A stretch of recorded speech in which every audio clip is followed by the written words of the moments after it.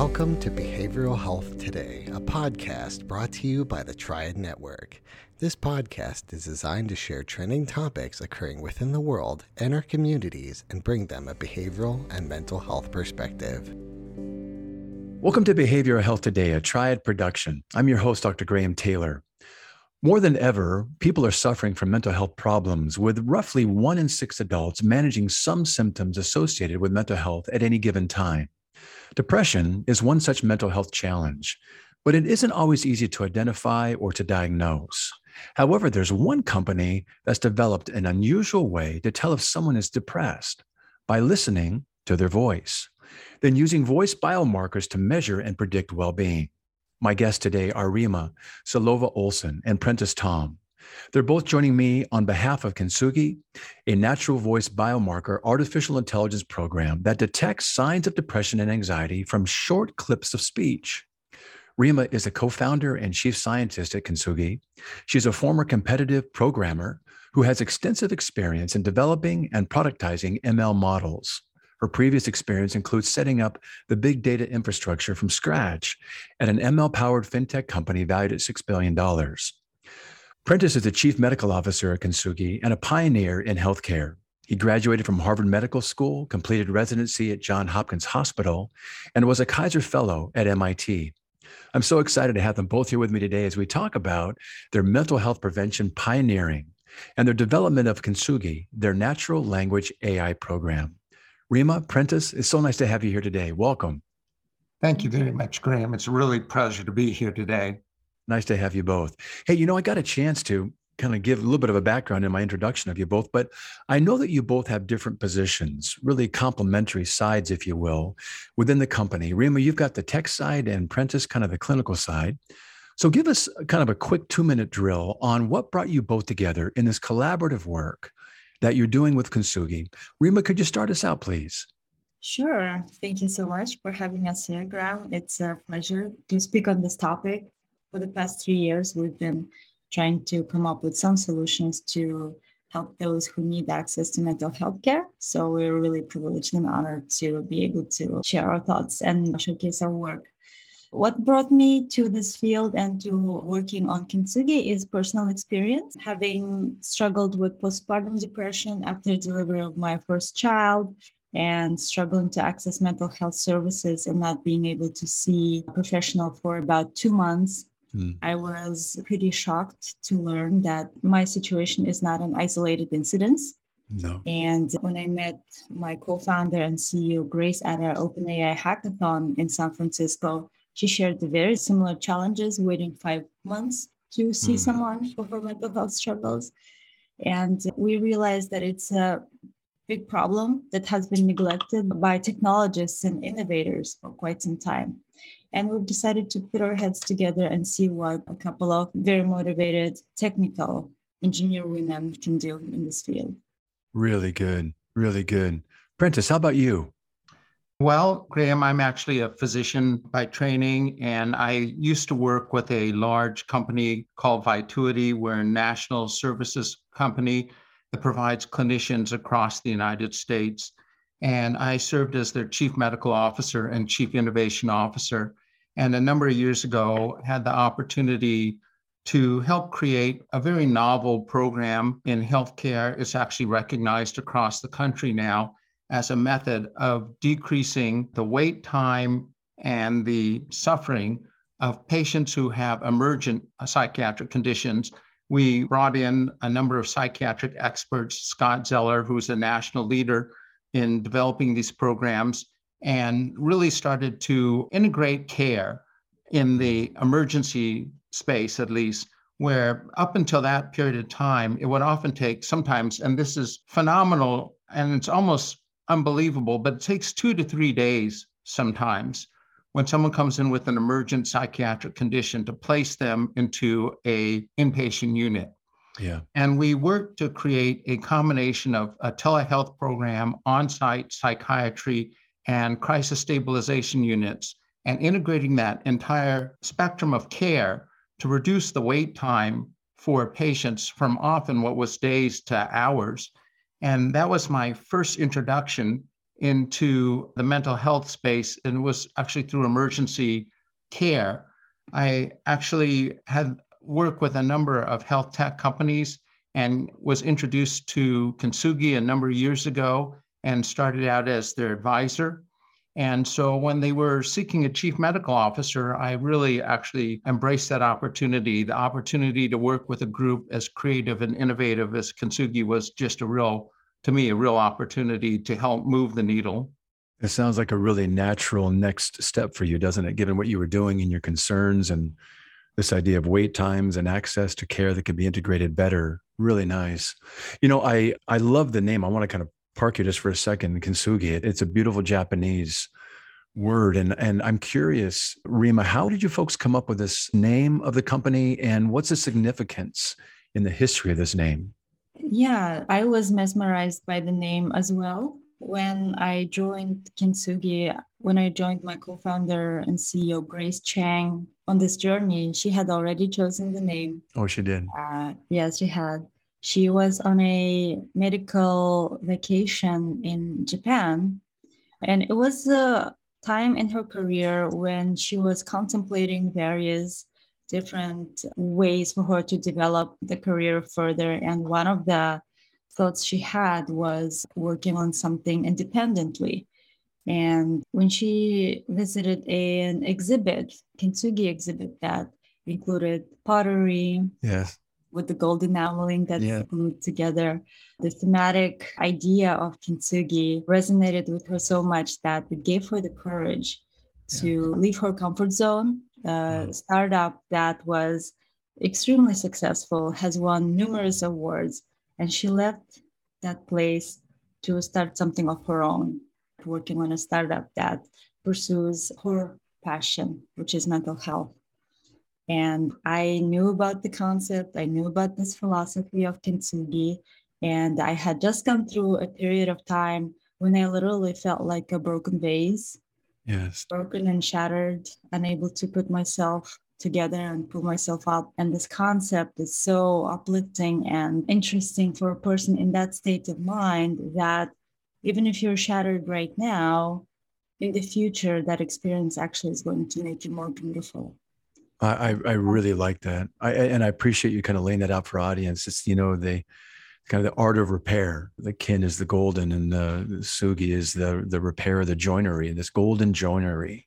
It's a beautiful concept. What I loved about it so much, and I've studied it a bit myself too, because I think it has metaphorically a very dynamic relationship to what therapy is. People think we're shattered, we're broken, and we're only going to be as good as our history or our shatteredness. But no, it's not. In fact, there's not only, in terms of the whole Kintsugi theory, there's really no attempt to hide the damage. In fact, the repair is literally illuminated with gold or silver or even platinum at times. And so the idea is we're finding beauty in the imperfections. And really, when you talk about it that way, it's talking about resilience at its best. And it's highlighting our resilience and how we're stronger because of the repairs that we make, and those seams that we kind of fill in, and the areas of growth that we make are so significant. I really like it.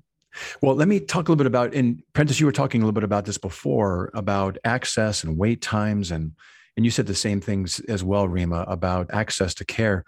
But in terms of what you're doing with Kintsugi now, in terms of a needs assessment and vision, so let me just kind of paint a picture. If I'm a physician, let's say a medical doctor in private practice, it's not uncommon for my patients to have a mental health illness, as we're talking about, or an issue as they present their medical problems to me. In fact, we know that the data says that about roughly 1 in 6 patients is likely to have a mental illness like depression or anxiety. So I know that the data also tells me that I'm likely as a physician, despite how much I care for my patients, to only identify a mental health concern about 47% of the times when they present it. And I'm likely only to note it 33% of the time. So that leaves about 60% of my patients not receiving any treatment for a year, no medication, no therapy, no support groups. And it's made challenging for a number of reasons, including that some mental health illnesses like, depression, anxiety are hard to catch, especially with my high functioning patients. And the fact that some patients may not be, necessarily fully aware of themselves, of their anxiousness or depressive symptoms. And some folks aren't necessarily, good historians or good with their self-report.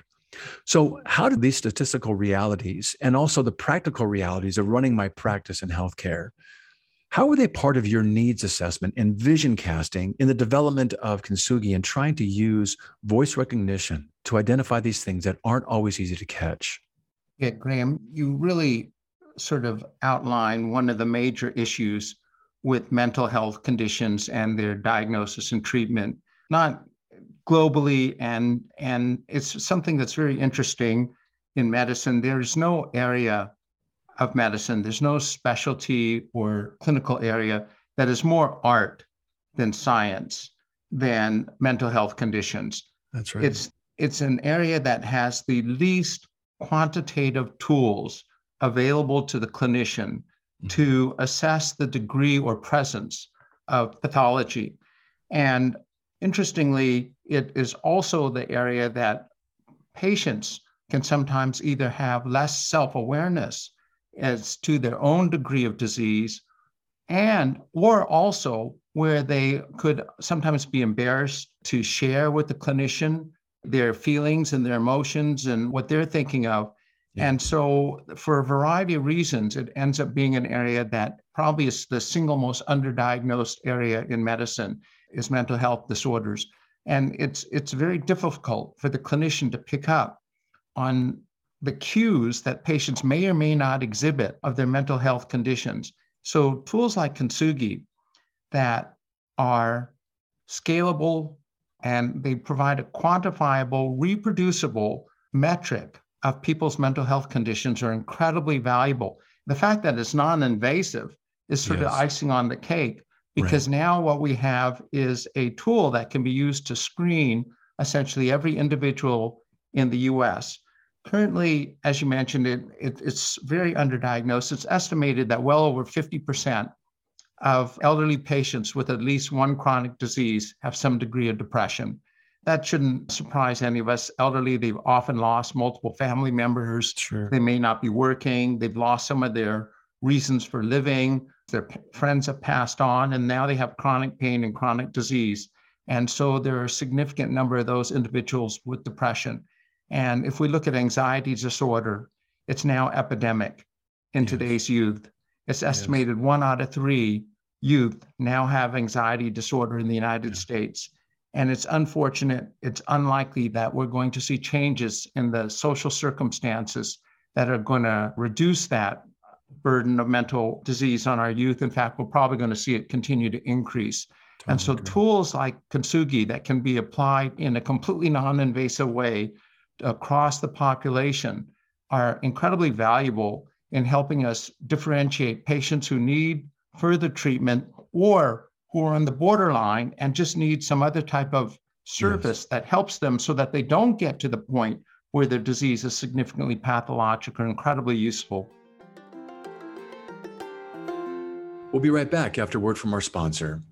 Are you preparing for a licensure exam in psychology, social work, marriage and family therapy, counseling, or behavioral analysis? AATBS is here to help. We have been supporting behavioral and mental health students to prepare for their licensure exams for more than 45 years, working with over 1 million students to succeed on test day and move on to the next step in their career. With products ranging from comprehensive courses to quiz banks and delivered live online, self-study online, and in print, AATBS has test prep solutions that meet every student's needs and learning styles. Visit us today at aatbs.com. That's aatbs.com and use promo code BHT15 to save 15% off your next purchase.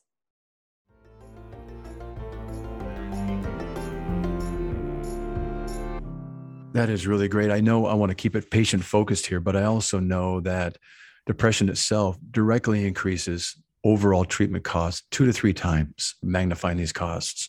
And health payers and systems are already paying, exorbitant amounts, and it gets complicated and compounded, doesn't it? Rima, I would love to hear you kind of walk us through more of what Prentice is talking about here and how this really the first modern talk therapy app designed to enrich this virtual call data for practitioners and the patients themselves to detect depression and anxiety from short clips of speech. Walk us through how this works and kind of the whole process itself, would you please? Sure, definitely. Thank you. Sure. When we look at how depression is currently screened for, it does take place in less than 5% of primary care interactions. Mm. But de facto, mental health services are provided in the primary care doctor's office instead of a psychiatrist. As a patient with anxiety and depression myself, I can say I have never seen a psychiatrist. I was diagnosed and prescribed medications by my primary care physician. Mm-hmm. So we wanted to solve this problem of not identifying depression and anxiety when they're at the lower level of acuity and routing those patients to different sets of tools that don't require human mental health professional and prevent the problem from escalating further where Yes. it would need actually the mental health professional's attention. But in order to do that, in order to catch that, screening for mental health should be part of any primary care visit. Just like our weight, our blood pressure, body temperature, and pulse are measured during every single visit, mental health conditions should be screened for, but they're not because of a variety of different issues associated with it. The tools to measure mental health and quantify the severity of mental health are paper-based questionnaires that are Yes. administratively burdensome to administer. So we wanted to create something that is easy to use, that is objective and reliable, so that we can make sure that every single patient gets screened for mental health conditions, just as they would for their physical conditions. And the way to do that is to bring measurement that is more easy to use and measurement that is more objective. The screening rate of less than 5% is also different by various demographic groups. African Americans are 2 times less likely to be screened than their Caucasian counterparts. Elderly are twice less likely to be screened than their working age counterparts. So not only we need to come up with the measurement, that measurement should be superior to the tools that we already have currently, because the currently used tools are subject to the subjective biases of the clinician who is That's right. administering them.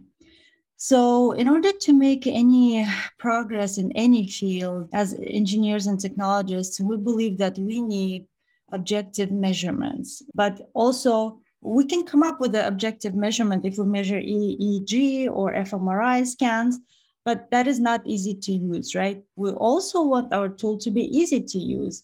We cannot imagine that every single primary care visit includes EEG readings or fMRI. So we needed to balance between those different needs, right? We need to make it objective and accurate, but at the same time, easy to use. And what is easy to use is voice signal, which is accessible to everyone. Everyone in their pocket has a very high fidelity recording device, phones, right?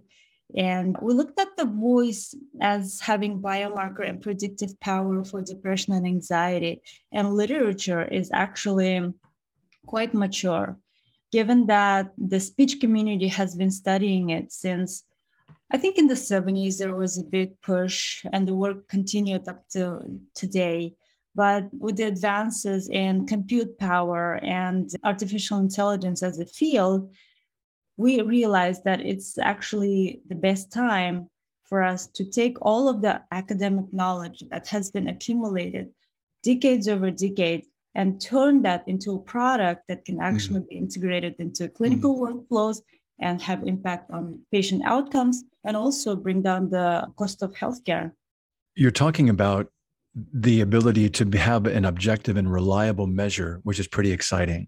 And the sad reality that less than 5% of people are being screened for these things that are very significant in their healthcare, their life experiences, the way they perceive life, the way they perceive their physical illnesses, et cetera, that they're being treated for. And you're talking about these biomarkers that we have a really great history around and great predictive abilities. Talk about how you've taken that history and you've taken it now and you put it into Kintsugi in a way that people are able to, in a very easily accessible way, they kind of just grab their phone.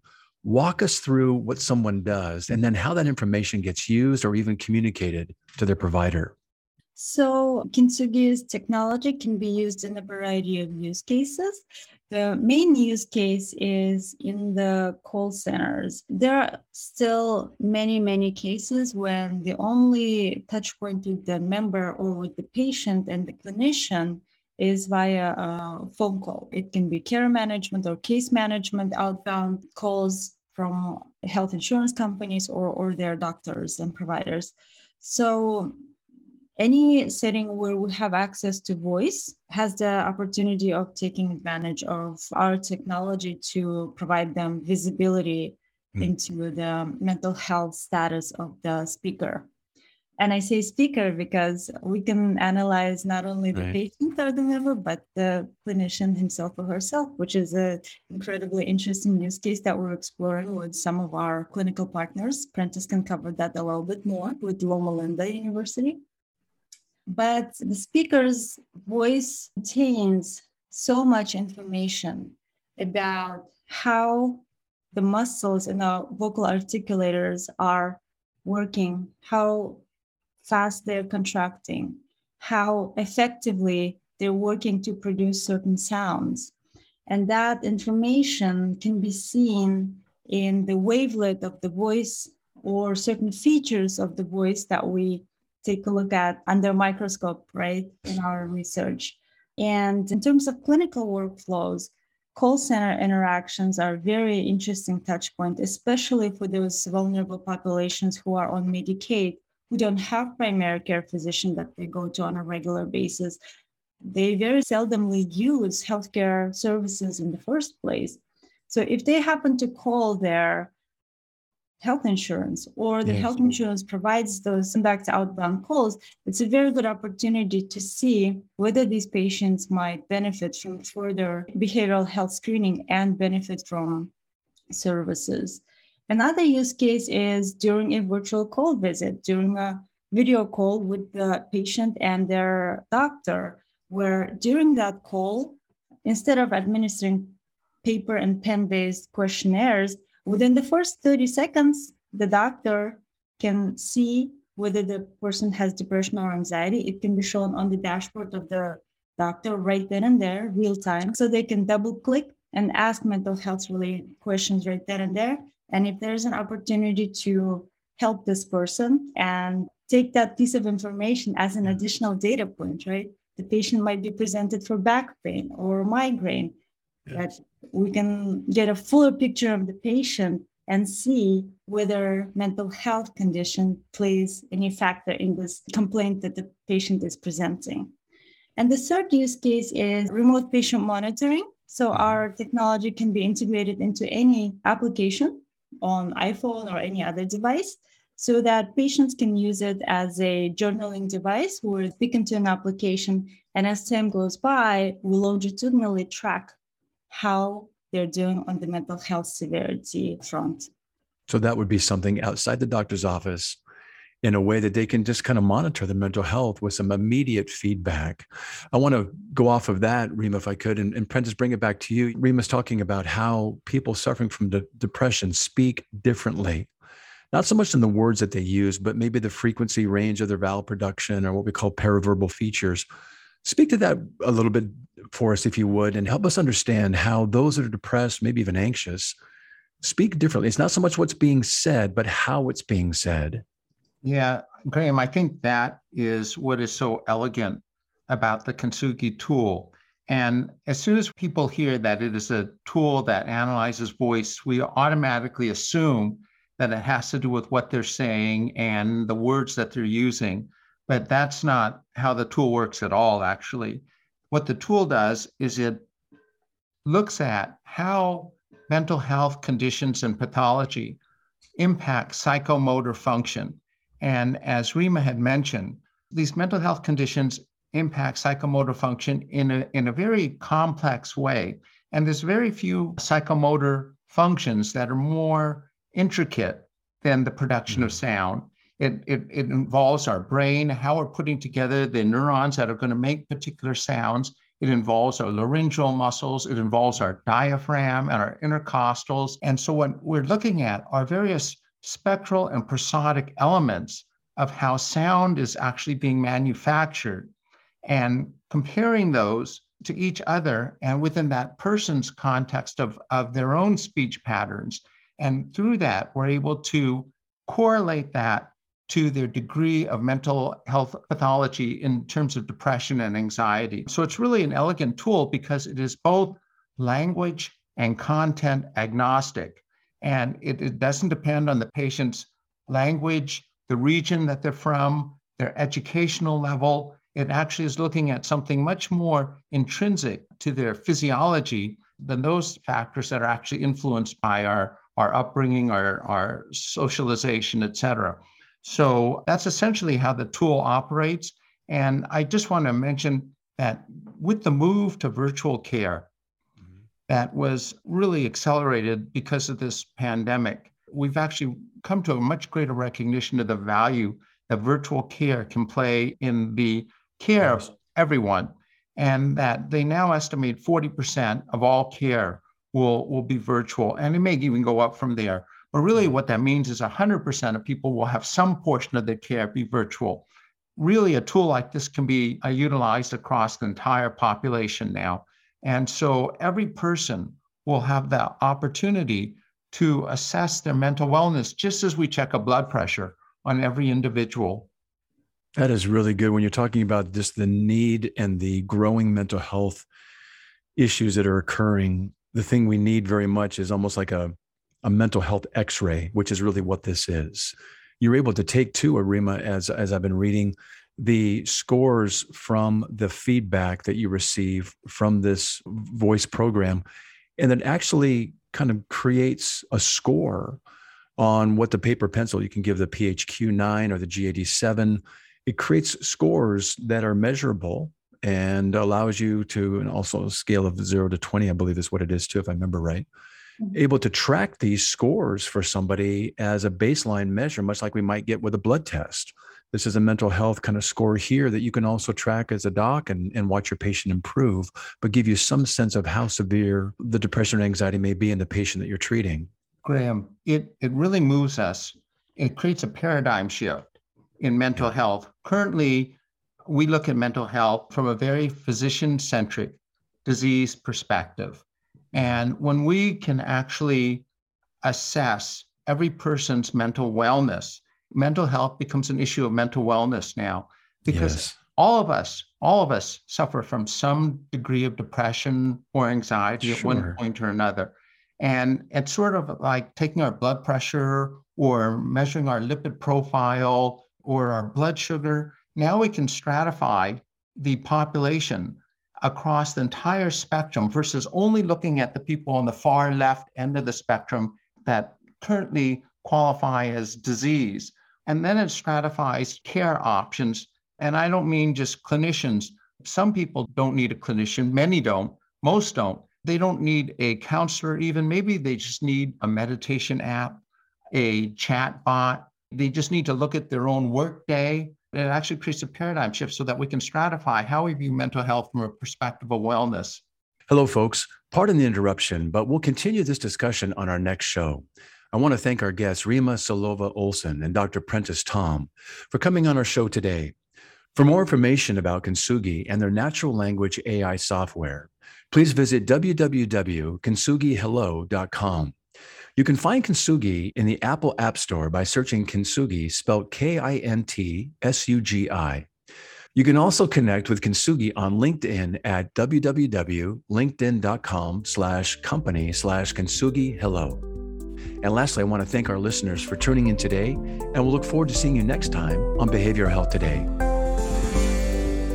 We appreciate all the support from our community, and if you like our show, one of the best ways you can support it is by giving us a 5-star rating and leaving a review. Behavioral Health Today is a podcast part of the Tribe Network, all rights reserved.